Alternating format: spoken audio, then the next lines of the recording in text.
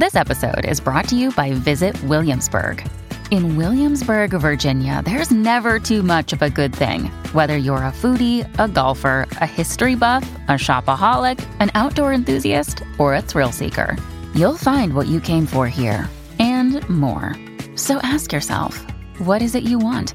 Discover Williamsburg and plan your trip at visitwilliamsburg.com. When you need mealtime inspiration, it's worth shopping Kroger, where you'll find over 30,000 mouth-watering choices that excite your inner foodie. And no matter what tasty choice you make, you'll enjoy our everyday low prices, plus extra ways to save, like digital coupons worth over $600 each week. You can also save up to $1 off per gallon at the pump with fuel points. More savings and more inspiring flavors make shopping Kroger worth it every time. Kroger, fresh for everyone. Fuel restrictions apply. You're listening to episode 170 of the Marathon Running Podcast. In this episode, we're going to talk about hacks for the Tokyo Marathon.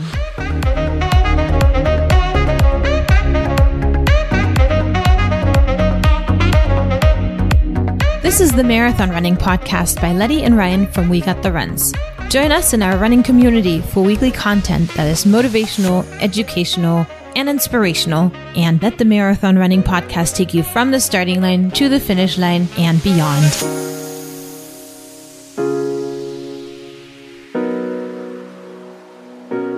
Hey runners, and welcome to episode 170. My name is Letty. My name is Ryan. And we are your hosts of the weekly Marathon Running Podcast, where we talk about all things running.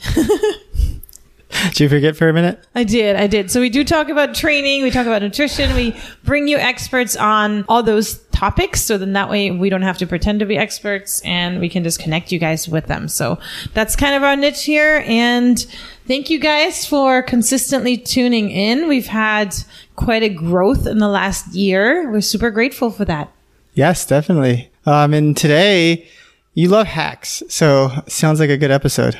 Yes, we talked to Robert Wang, who is known in the running community, at least on Facebook, for being very savvy when it comes to traveling and doing those world majors. So the world majors is 6 different marathons all around the world, and he has done all of them. People do those particular marathons because once you finish the series of them, you get the 6-star medal, which is something that a lot of people strive to acquire over the years of running marathons. How do you get the medal? Do you have to apply or something? Yeah, so it goes through Abbott, which is the organization who is the umbrella for all these marathons. And you let them know prior to running your last race that it will be your last marathon. They verify it, and then you get that 6-star medal and the celebration and prestige that comes with it. Do you get it during your race, like when you finish your race? Yeah. How do they do that? So they have a little separate section at all these major marathons? I think so, yeah. Interesting. So what are they? The races, just to reiterate for people like me that don't know. So that's Berlin, Boston, Chicago, London, New York, and Tokyo. However, there is talk that South Africa will have a race in the future years. So you know how it's really difficult to get into those races sometimes, like the London Lottery and Tokyo are really difficult.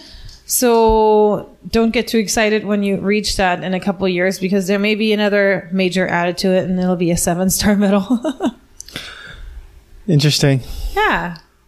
So you're excited about a potential marathon. We haven't done the logistics yet, but you wanted to get your brother to run, right? You're trying to get all family members. Yes. So my brother is not a marathoner. He actually just completed his first 5K a couple months ago. But he loves Rome, he loves Europe, and he is talking us into potentially running the Rome Marathon with him, which is March 17th. The good thing about the Rome Marathon is it's not one of those 6 stars, so it doesn't sell out, which is kind of crazy to me because there's a lot of different cities in this world that I would rather run a marathon in than some of those 6 stars. But to each their own. So I'm glad that you agreed to potentially making this your second marathon, Ryan. Yeah, I think it'd be fun. I don't think you you needed a lot of convincing to run a marathon, especially in Rome. Yeah, I really didn't. I needed more convincing to other things that he's recently been proposing, such as staying in the mountains and learning breathing techniques in the cold to survive. but we won't get into that. But let's get into it a little bit so people know. So, if you've listened to the podcast, you know that Letty does not like cold. She likes hot, and she'll even run in the heat. And so her brother wanted to get her to do, what is it? Basically like a cold exposure experience with breathing techniques and stuff like that, which sounds like the very opposite of what Letty would like to do. But it was kind of neat because she was saying, well, if you run a marathon with me, maybe I will then in return do something like that with you. Is that about accurate? Very accurate. Okay. And for anyone that wants to look it up, it's called the Wim Hof method, which is breathing techniques to even, I guess, reactivate your brown fat, where you can be outside in the cold and do better, which I feel like, you know what? I look up to my brother. I have a really good relationship with him. If anyone is able to talk me into that, it would be him, because I do stuff to please him in that sense. So it's something that is interesting and will probably make me better in life, so I'm not always so cold. But it was really interesting. And so maybe that'll happen in the fall. He even pulled the podcast. He said, why don't you do that? And then you can let your listeners know how this stuff works. So that might be in the future. We'll see. Who knows? He'll have to run the Rome Marathon first with you so that he can do his half of the deal. But back to the marathoning and running. That was just a short detour. I think running in marathons, just like to run in marathons, probably not something I'd want to do too much, but like running in marathons at cool cities that you get to explore by running, I could definitely get into that, because I think it's really neat that we went and saw Stockholm and so many different parts of the city just by running through it. So that was kind of neat. I could get into something like that. I agree 100%. And I knew you're going to be on board too. And for me too, I don't race every race. I actually like racing particular marathons and then take it really easy on other ones, because it just makes my heart happy to just run as well. I don't really need to feed the ego with certain timing. So it's going to be great. So anything else? What's coming up besides, I guess we did talk about Tokyo. We talked about potentially Rome, which would be next March.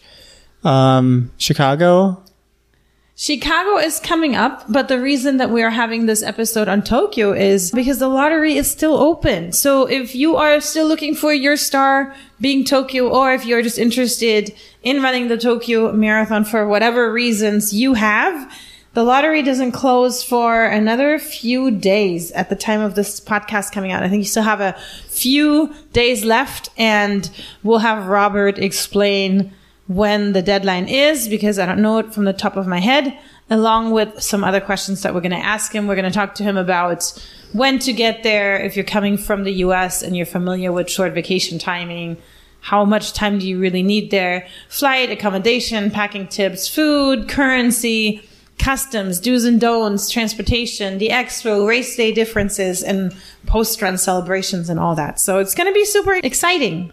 Everyone else that entered the lottery doesn't know if they get in yet? No, they don't know yet. Because it hasn't finished, right? Yeah. Okay. So you want to get into it? Yes, let's do it. Without any further ado, we're now going to play our conversation with Robert Wang.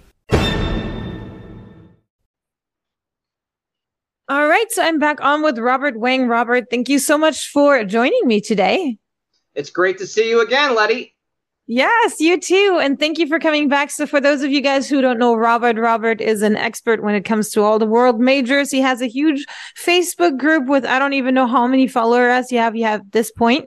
But I know that you have a lot of insight when it comes to every marathon, from how to get into them to where to stay. So that's why we brought you back today to talk to us about Tokyo, because we are in a phase of a lottery happening. Let us know who's able to still get into Tokyo. So the lottery, now here's the thing. It opened a few days ago. It opened Sunday night, the registration, and it goes until 4 a.m. Eastern time, August 25th. Remember, the registration deadlines are always by Japan time, and Japan time is 13 hours ahead of Miami or Fort Myers or New York or Canton, Ohio. So you got to keep that in mind. That has tripped up a lot too many people. But you have until the 25th of August, 4 a.m. Eastern time, to register for the lottery. Okay, now people are like, well, what are the chances I'm going to get in? Okay, well, it's not really clear. The Tokyo Marathon, they have not, as far as I'm aware, I don't think they've released any numbers on how many people have applied the last couple of years. They used to before COVID. Last year, I had a survey. I put up a survey in my group, and I asked people, if you applied for the lottery, did you get in? And about 1 in 3 people who responded to the poll said they got in, which is probably an historic high. But you have to remember that we had travel restrictions in place a year ago. Basically, to go to Japan, you had to get a visa. You had to go to the consulate. You had to apply, fill out an application, give them your passport. They have to get your passport and stamp it, and that, and all that stuff. You had to pay. You actually didn't have to pay a visa fee if you're American. But and then not only that, you had to book through a tour operator. You had to have a tour booked, an itinerary booked through a tour operator. At one point, you had to actually have a guide with you, a chaperone at all times, because their job was to make sure you were wearing your mask. You didn't go around spreading COVID and infecting people. That was their job. So they got rid of those restrictions in October.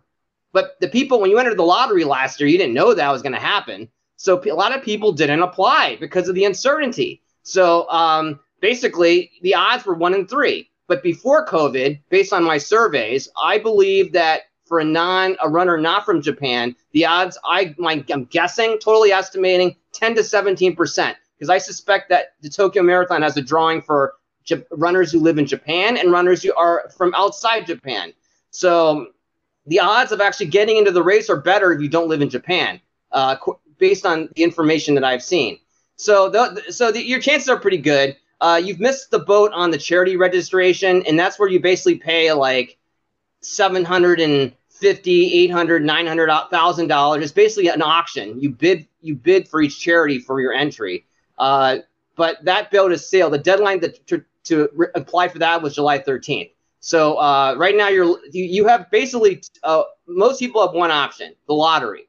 We will find out on October 3rd, according to the schedule on the Tokyo Marathon website. Now there is another option after that, and that is the Abbott World Marathon Majors drawing, and that is for anyone who by November has completed officially 4 other different World Marathon Majors, and they can enter that drawing. And I think the odds of that, my guess. My instinct, my intuition tells me I think it's higher than the Tokyo Marathon.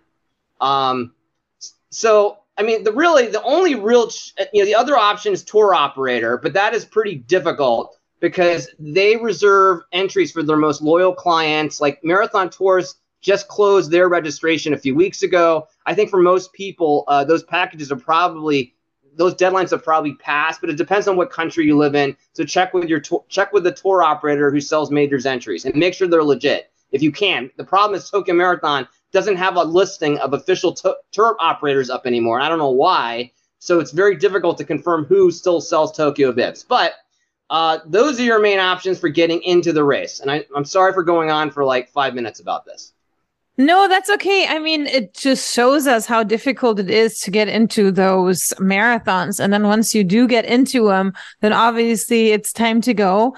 So, all right, let's talk about timing to get there. So if you obviously have all the time and money in the world, you want to make this trip as long as possible so you can see Japan and maybe the surrounding countries and everything. But if you don't, if you have a family, if you have a job and you don't have those 2 weeks, what do you feel, in your opinion, is the shortest amount of time that you can go there and get there if you obviously want to run the marathon, but maybe see a little bit of Japan? The absolute minimum, and I know that we live in a country where people are time starved. People want to leave for like 1 day and come back. People do not do what people do in Europe and Australia. They leave for 2 weeks, a month. Americans just often don't do that. So, but I know some people will struggle. I think people should leave middle of the week before the race, and minimum get back on Monday, the day after the race.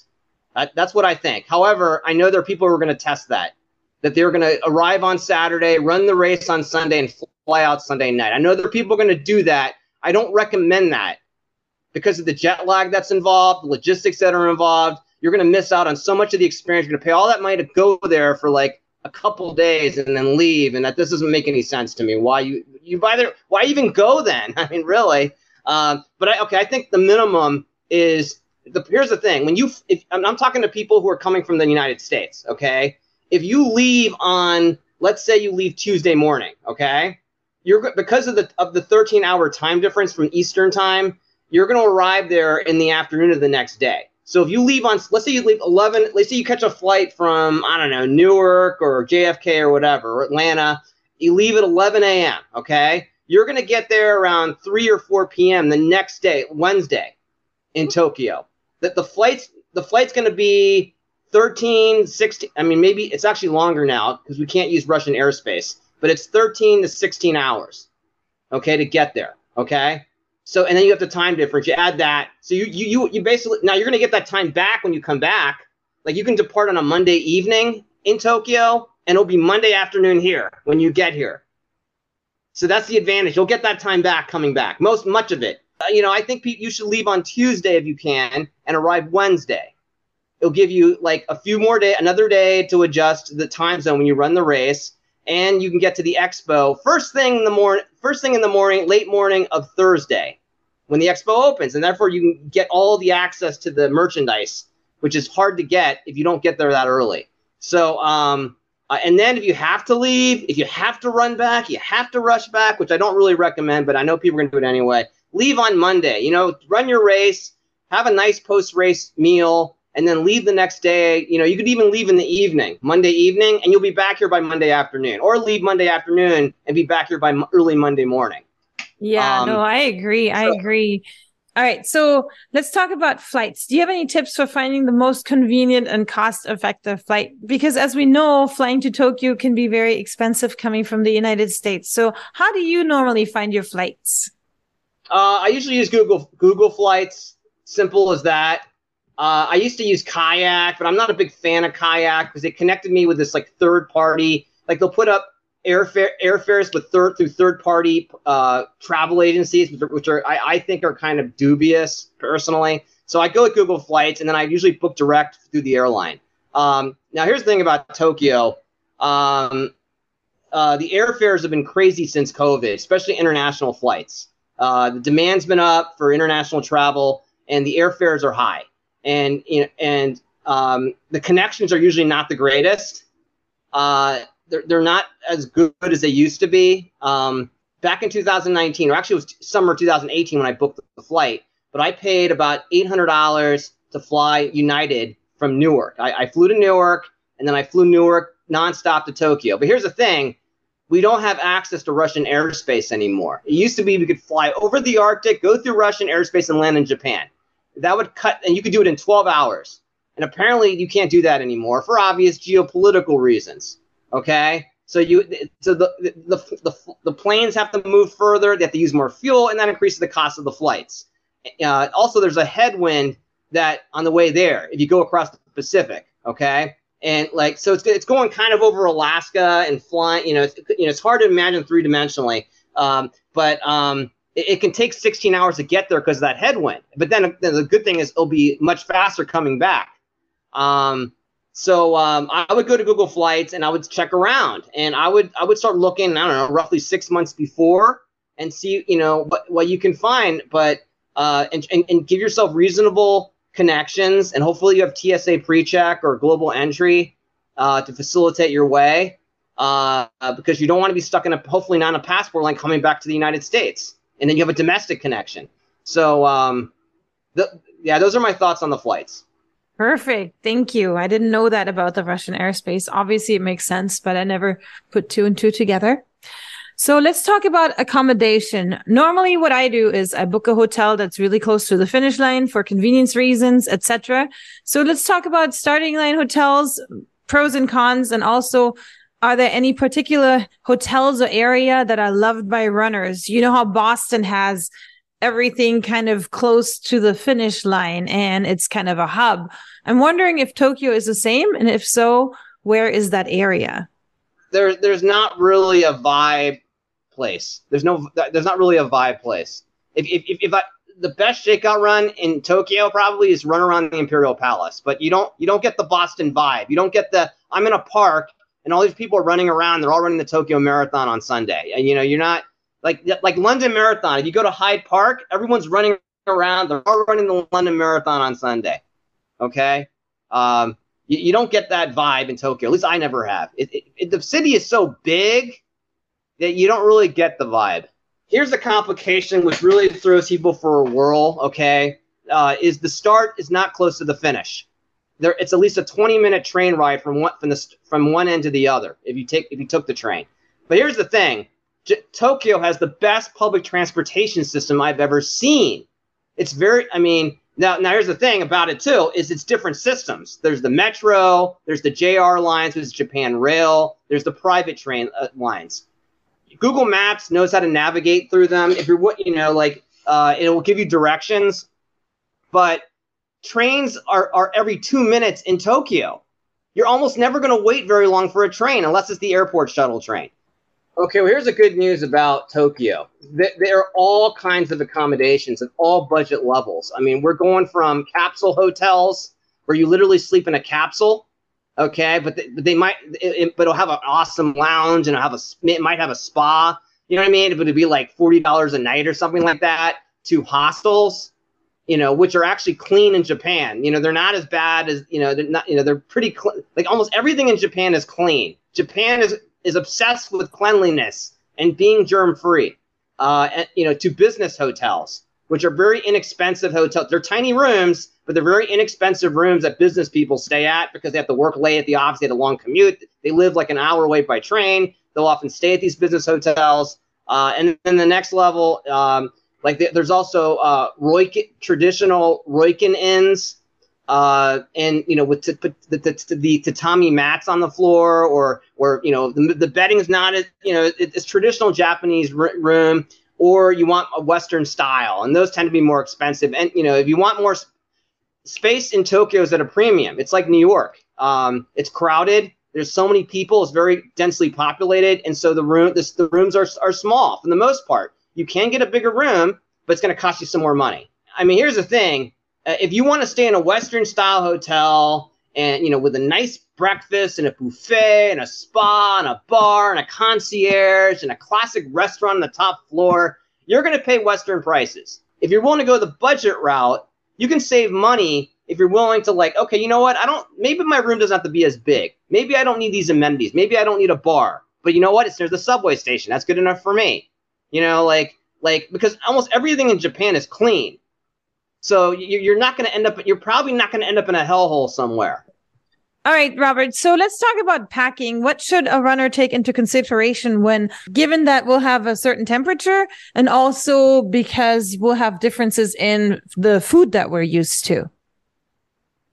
Well, number one, definitely bring your passport. That's absolutely essential. You're not going to get in the country without it. But in terms of clothing, dress for the winter. Dress like, in that time of year, it's often in the 40s in Japan. Dress like it could be 30s or 40s in terms of Fahrenheit. If whatever you normally wear when it's 35 to 40 degrees, bring that to Japan at that time of year. There's probably produce you can't bring into the country, I'm guessing, but that's almost true of many countries. If there's something that you have to have, then bring it with you. Because you're gonna have to. Japan is a totally different country in terms of food. You're not gonna find typical American food. It's just not gonna happen. Even McDonald's is different.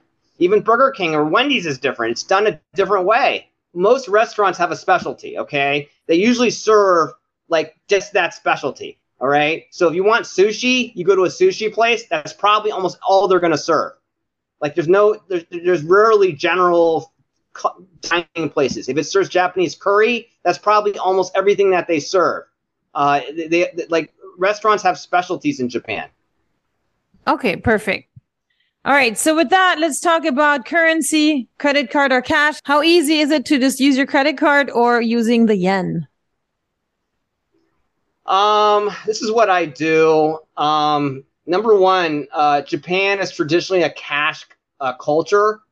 Crime is so low in Japan. Now, crime does happen in Japan, but it's so much lower than anywhere else. People seldom get robbed. So people traditionally carried a lot of cash. So I think you have to have some cash, and the best rates to get are through an ATM. Preferably no fees. What I did was I opened a Capital One 360 account. They didn't have any fees for international ATM withdrawals, and then I went to the 7 bank ATMs at 7-Elevens and withdrew without any fee. and I got the best exchange rates. I think that's the best way to change money in Japan. Now, a lot of places will take credit cards. Some will take Pasmo or Suica. You can load money on there, and then everyone obviously takes cash. Vending machines are super advanced in Japan, and a lot of stuff is operated by vending machine. You want a dish? You look at the picture on the button. You push the button. You put the money in, and a ticket will be printed out. You give to the cook, and he'll make that for you. That's often what happens. I love this. It's such a different cultural experience. I'm super excited for that. So maybe with that, maybe tell us just a couple of basic do's and don'ts, language barrier, and also maybe talk running culture. I don't know much about the running culture in Japan. I know that traditionally marathons in Tokyo, they used to be for elites. Like prior to 2007, they had marathons in Tokyo, but they were most of them were for elite competition. You know, kind of how we used to do it in the United States. Like prior to 1970, most of marathons, they would have a couple dozen competitors, but they were professionals. They did it for a living, it wasn't a mass sport.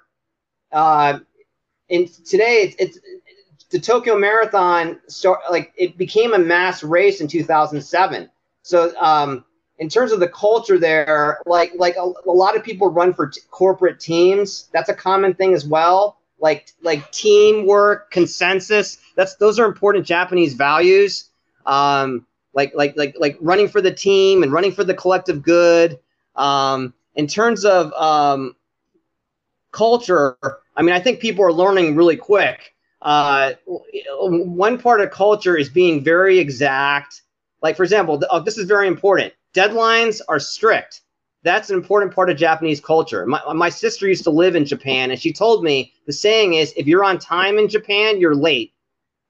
And they are serious about deadlines. Like, if a train is 20 seconds late, it is a major scandal in Japan.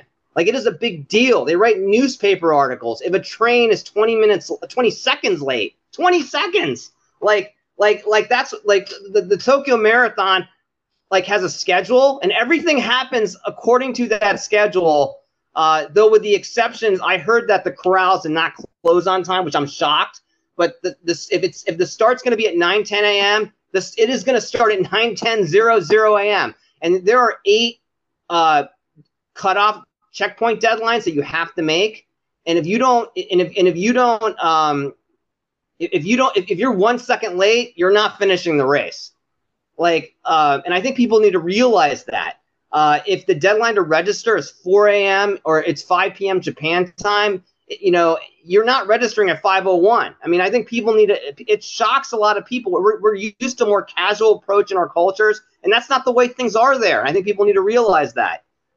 People are sticklers for the rules in Japan. There's the other thing is the communal good is like a major big deal in Japan. And they are super serious about opening the roads on time. That's probably why they don't let people who miss the cutoff finish on the sidewalk like other majors do, because of all the pedestrians. That's my speculation. But people are in for a lot of people are in for a culture shock, and it's very off-putting to a lot of people from North America or Europe who go there. But that's part of the deal. It's part of the experience.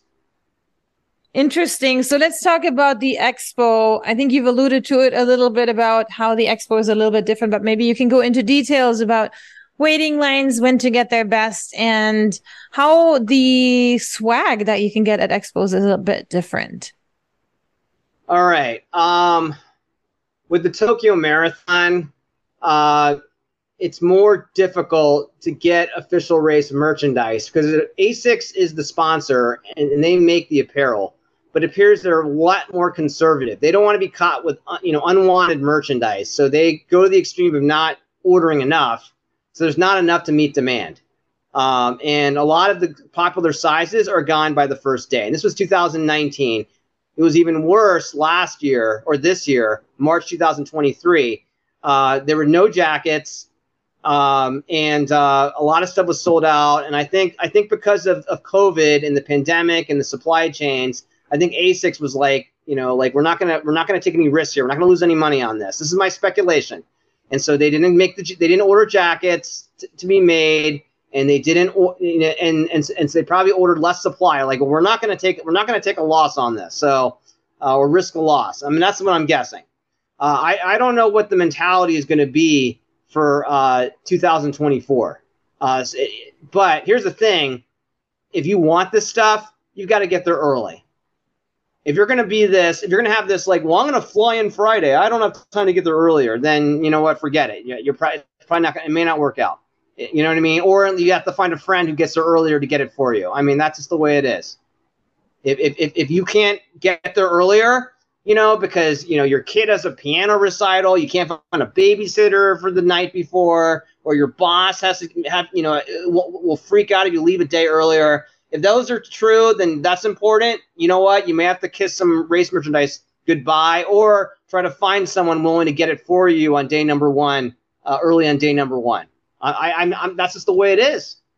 Yes, very different from what we are used to here in the United States with, for example, the Boston jackets, where later on you can find a lot of them at Marshall's and Ross's and those discount stores all over the country. So that's cool. So let's talk about the race day differences.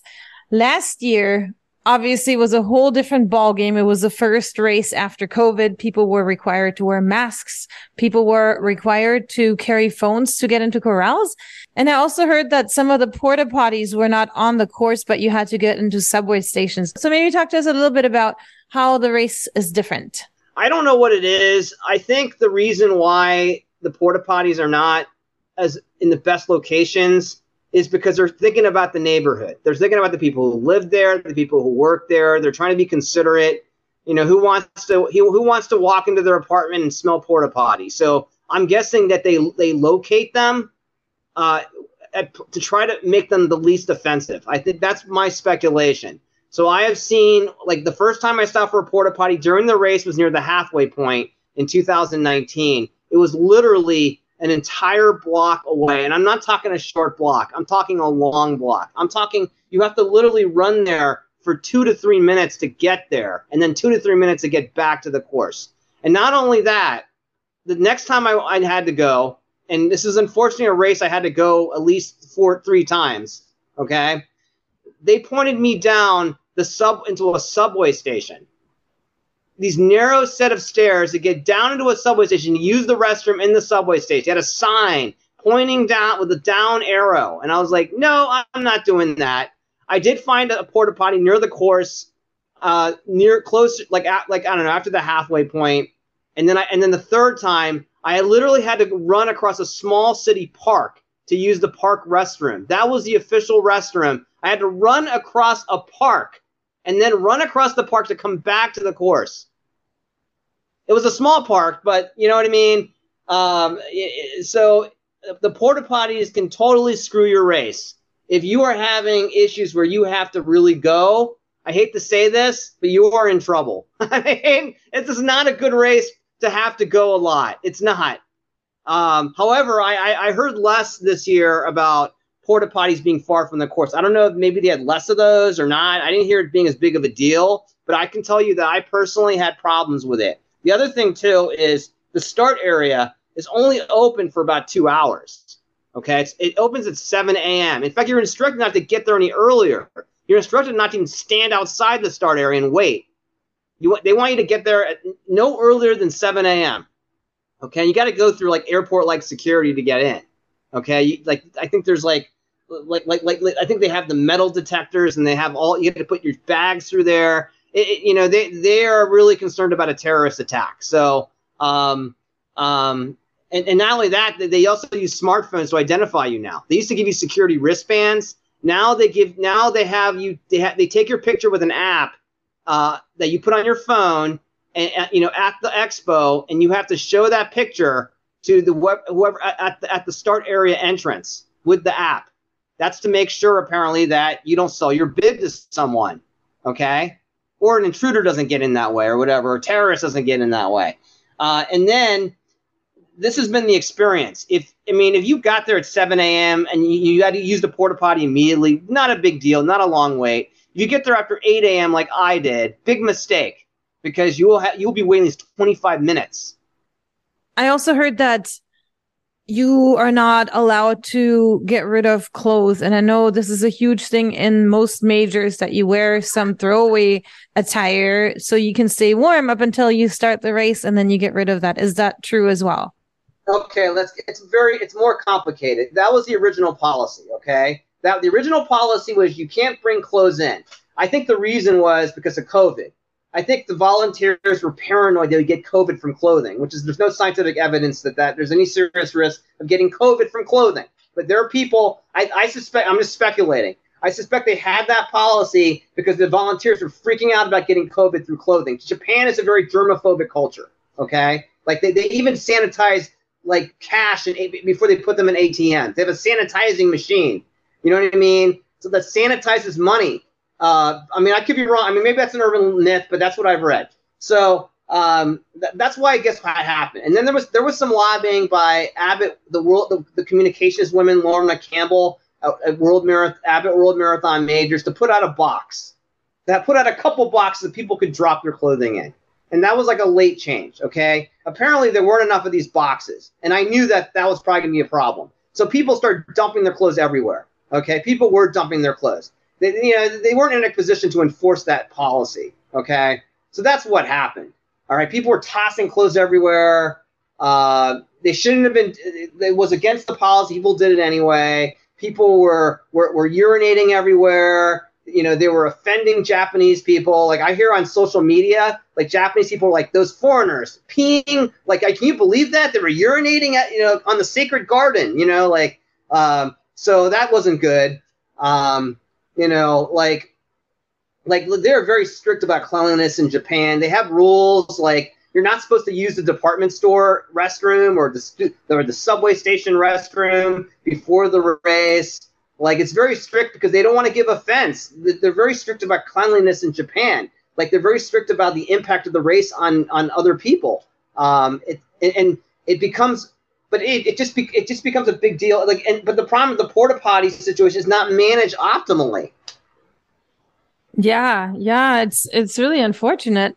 But okay, so we can prepare ourselves, like you said, by maybe thinking about how we each could best handle those situations. Now, let me talk to you about the race itself. Anything that sticks out to you that's inherently different or that runners in the U.S. should know about? Okay, well, the most essential thing to know about is if you are a runner who runs marathons over 6 hours, you need to be very aware of the cutoff deadlines. There are 8 checkpoints along the race at various intervals, and they're not even they're not even like rounded intervals. Like one is like 11.1 kilometers. Like it doesn't even make sense to me. I think it has to do with like the road closure schedule or something. But they're not in an even pace. Okay, they're 4.9 kilometers, 11.1 kilometers, 15.4 kilometers, 20.9. 24.7, 29.2, 33.5, 37.8, and then the finish.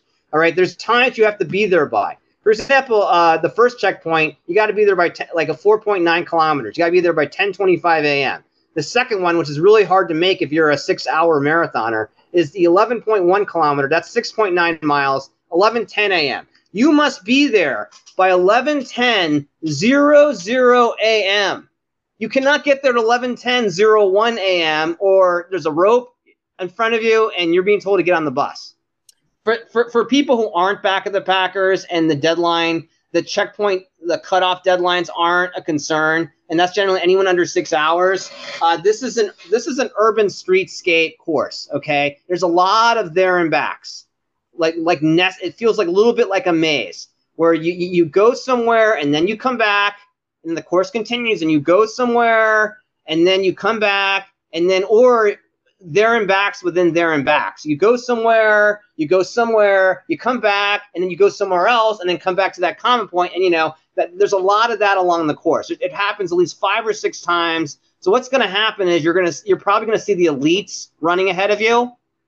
You're going to see the people behind you. You might even see the balloon pace. They didn't have them this year for the minimum pace, but you might see the balloon pacers. You'll see people way ahead of you and people way behind you because of all these there and backs.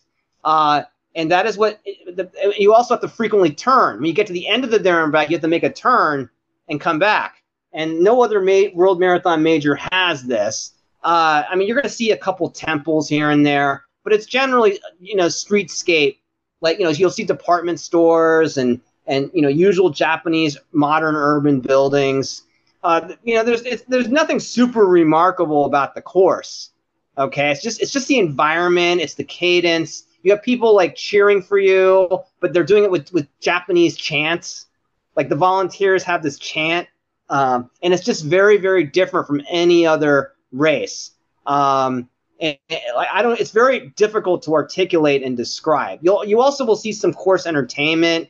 Like you might see women in kimonos dancing, but in a very traditional way, or you might see a band playing YMCA. It's a different vibe than you would for any other, like a marathon in the United States or the UK. And it's very difficult to describe it. And that's really why you want to run this race. It's not even really for the course. The course isn't anything super. It feels like a scene from a video game, though. It kind of does. And you have to kind of do it. I mean, I don't know. Some people do it and they're like, well, it wasn't that great. It wasn't super scenic. Okay, no, it's not the most super. It's not a scenic race. But it's just, I don't even know how to describe the experience. It's just it's a different frequency. It's a different vibe. It's just something you're not going to get this running the New York City Marathon or Boston or Chicago or London. You're just not, or even Berlin. I encourage you to do it. I encourage you to get out of your comfort zone. You don't learn the ways of your hosts and have a tremendous international experience. I think that's why you should do it. I love it. Thank you so much, Robert. Let me ask you one last question. We're going to talk a little bit about post-marathon. So what do people do after this marathon? What is something a runner could do that's unique to Japan? Also, are there any post-run celebration opportunities or events where participants can commemorate their achievements? Abbott World Marathon Majors in the past, they've had events. I don't know if they've had anything for Tokyo. I don't think they did this time. I know Marathon Tours has a post-race reception for and it's really nice. And I've been up there. I went there briefly. And some people will set up meetups. Like one woman I know, she set up an impromptu meetup at the Grand Hyatt bar or lounge. But there's nothing really organized. But basically, the common thing is to eat something, and there's plenty of things to eat in Japan, in Tokyo, after the Tokyo Marathon. You cannot go. It's hard to go wrong. I mean, in terms of restaurants, I don't think you need to do much planning. I don't think you need to do any reservations. I mean, if you're going to a Western style hotel and a Western style restaurant, a Western style hotel, then you want to go fancy schmancy, then maybe you need to do a reservation. You're doing an Italian restaurant, and there are a few in Tokyo, you may have to do a reservation for that. But in a large majority of cases, you can walk for 5 minutes and find a place and just eat there. And, that's it. It's very casual. That's awesome. We're looking forward to that. And thank you so much for coming on. Maybe you can remind our listeners what your website is or your Facebook page where you spread your knowledge all the time. Well, it is the World Marathon Majors Challenge group on Facebook. Yes, and we'll invite everybody to join that group, and we're going to post a link in our notes. And thanks again, Robert, so much for coming on and speaking with me. I appreciate it. Sure. And I'm sorry for going on and on and on a couple of times. Thanks, Robert, again for coming on to the show. We appreciate your input and hope to have you back on probably a little bit closer to New York or some other major that is coming up. So stay tuned for that. So what are you going to talk about next week? Can you give a teaser for people that want to listen again? Yes. Next week, we're going to stay away from hacks, but we're going to talk about interval training. We're going to talk to a running coach about why intervals are good for you and exactly what type of intervals you are supposed to do for a marathon training cycle. So that's going to be super exciting and super helpful for your current training. So don't forget to tune in next week. The easiest way to do that is if you subscribe to our podcast at whatever platform you're listening, and that way you get a reminder. Please give us reviews. Go on and give us reviews so that other people will see our podcast and listen to it, and so that Letty doesn't have to go to Costco and all the computers there give ourselves 5-star reviews. I would never do such a thing, Ryan. All right. So with that, have a great week of running.